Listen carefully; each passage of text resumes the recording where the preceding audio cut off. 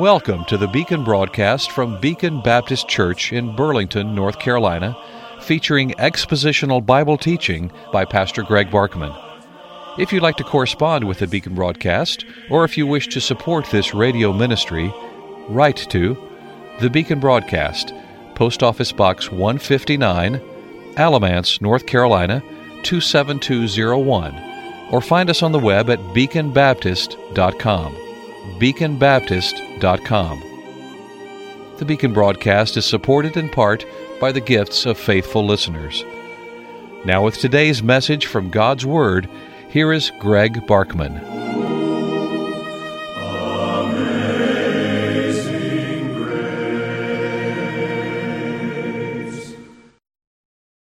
Broken relationships in the body of Christ is what we are dealing with in 2 Corinthians chapter 6. And Paul declares in verse 11 that he has nothing but the greatest warmth and love and open communication toward the Corinthians, but they are not responding in kind. He said in verse 11, O Corinthians, we have spoken openly to you. Our heart is wide open. And then he goes on in verse 12 to say, you are not restricted by us, but you are restricted by your own affections. There's something in your thinking, something in your emotions, something in your affections that is defective. The problem is not with me, said Paul. The problem is with you. You are not restricted by us. Your heart hasn't been made narrow toward me because of something that I have done to wrong you. No, the problem is not with me. It is with you. Now, isn't it interesting that Paul could say that dogmatically? The problem is not with me, it is with you. So often when relationships go wrong, those who are the most tender-hearted and most concerned about making the relationship right will often flagellate themselves emotionally to say, what have I done wrong? What have I done wrong? What have I done wrong? To create this problem in the relationship, when in many cases you haven't done anything wrong. Hopefully you've done everything right. Now, if truly God shows you something you've done wrong, then address it, correct it, go to that person, apologize, make things right. But in some cases, you haven't done anything wrong. You haven't done anything wrong toward your children, but their sinful hearts have turned against you. You haven't done anything wrong toward that brother or sister in the body of Christ, but there's a problem with them, and their heart has been restricted toward you. Sometimes the problem is not with you, it's with the other person. Now, sometimes it's the other way around, so may God give us wisdom to understand which is which. But Paul is very dogmatic here that the problem is not with him, it is with them. And therefore, he lays out the steps that they need to take in order to correct this problem. And we'll continue looking at those on this Friday, March 10. Thank you for joining us, and many, many thanks to those whose financial gifts keep us teaching God's Word on this station. Now, he tells us, let me read all three verses again, but when we get to verse 13, he tells them, what they need to do. But verse 11, O Corinthians, we have spoken openly to you, our heart is wide open. Verse 12, you are not restricted by us, but you are restricted by your own affections. And now verse 13, the solution.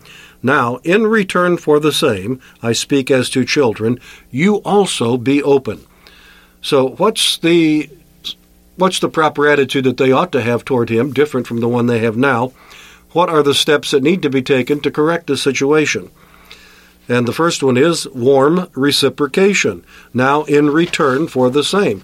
In the way that I have dealt with you, in the most loving, warm, considerate, open-hearted, open communicative way that I know how, you need to return the same.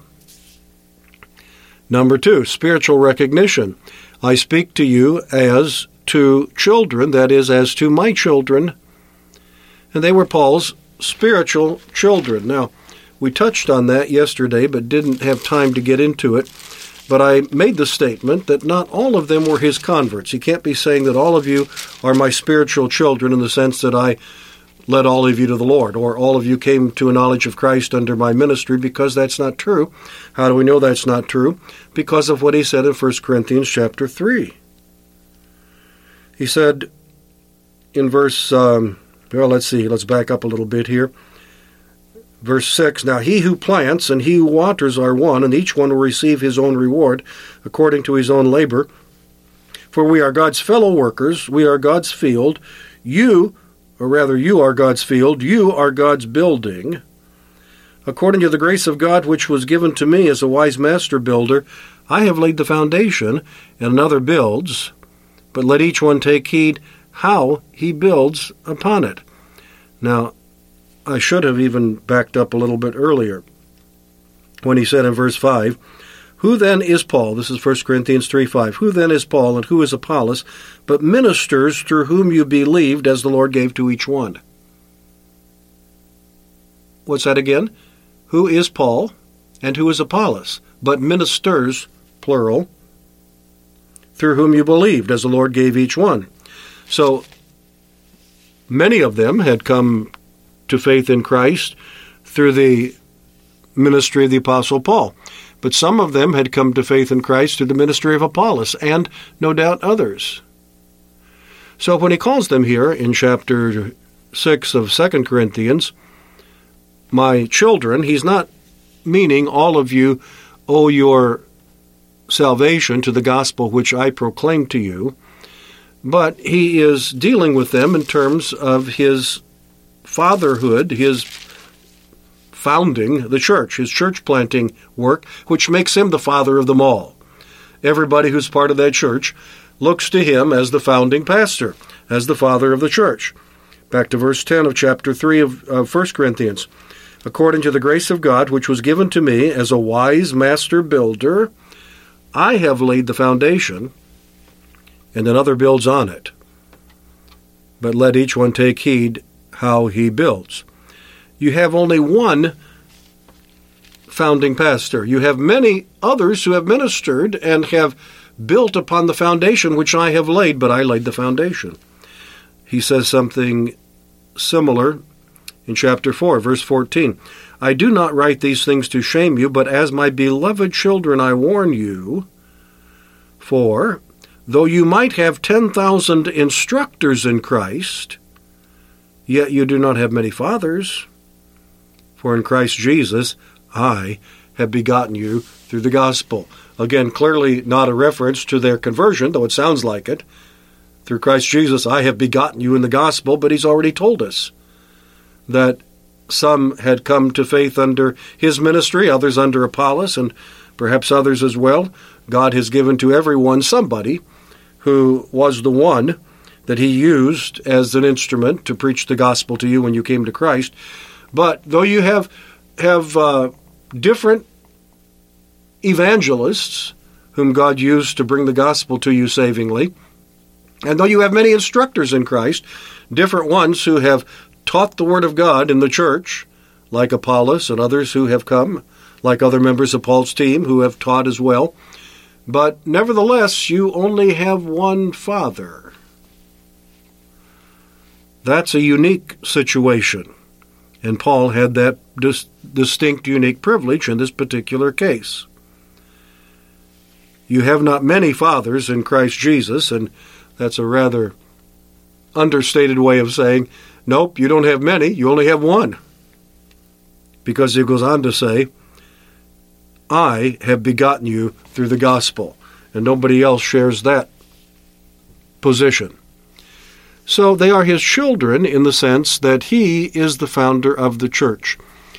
And because they are part of the church, and they surely value the church, appreciate the fact that there is a church, because they have been saved, they love the church, right? Yoo-hoo, because they have been saved, they love the church, right? The local church. And they value it, and they are grateful for it, and they praise God for it. And Paul says, and God, in his wisdom and according to his design, used me to plant the church. I'm the father of the church. The reason why there's a church in Corinth is because God sent me there, and God used me to establish it. So let's act like you appreciate that. Let's have some spiritual recognition that your whole church relates to me like children to a father. You exist because of my ministry. You exist as a church because of my ministry. So spiritual recognition needs to be addressed here. You're not showing proper recognition of who I am by the grace of God.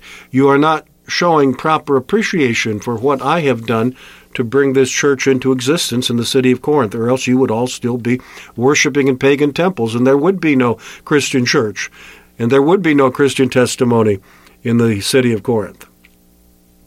Now, in Paul's case, he could make that claim. In our case, that's not usually the claim that we can make to others. But there is this brother in Christ relationship that does lay a claim upon us, right? Right. A number of texts we could turn to there, but let's just consider 1 John 4:21. And this commandment we have from him, that he who loves God must love his brother also. He who loves God, is that you? He who loves God, surely that's everyone who has been born again by the grace of God, truly born again. If you have been born again, you love God. And if you love God, you must love your Christian brother also. Not, it would be good to do so, it would be nice to do so, it would be advisable to do so. No, this is a command, this is a requirement. There are certain relationships that lay claim upon our behavior, and this is one of them. We have a responsibility to act in a warm, loving manner toward other members of the body of Christ, toward our brothers and sisters in Christ. If we, by the grace of God, have been changed so that we love God, then we also must love our brother also. And that's part of the change which God makes. But of course, it's easier to love God, who is perfect, than it is to love some of our brothers and sisters in Christ who are far from perfect and sometimes seem very difficult to us. And in fact, it's even easier to love God who is distant and invisible, though he is brought near by faith in communing with him through his word and in prayer. But nevertheless, it's sometimes easier to love someone that we haven't seen than to love someone who's right there and who is irritating us at times, as God never does. He's straightforward with us. He sometimes provokes us by convicting us by his Spirit, calling attention to our sins, demanding that we obey him, demanding that we change. But there isn't any irritating behavior that is a result of carnality that hasn't been yet sanctified by the power of God's Spirit. But we have that with our brothers and sisters in Christ, but they still lay a claim upon our love. So Paul had a double claim upon them. He had a claim upon them as the founder and father of their church. They should love and appreciate him for that. He has a claim upon them just as a fellow brother in Christ, and they should respond to that accordingly. And so spiritual recognition is the second step in solving this problem. First, warm reciprocation, and secondly, spiritual recognition. And there's an awful lot there, but time has caught us short. So we will come back once again next week and continue this. Please join me then. Until then, Greg Barkman saying good day. May God give you his eternal peace.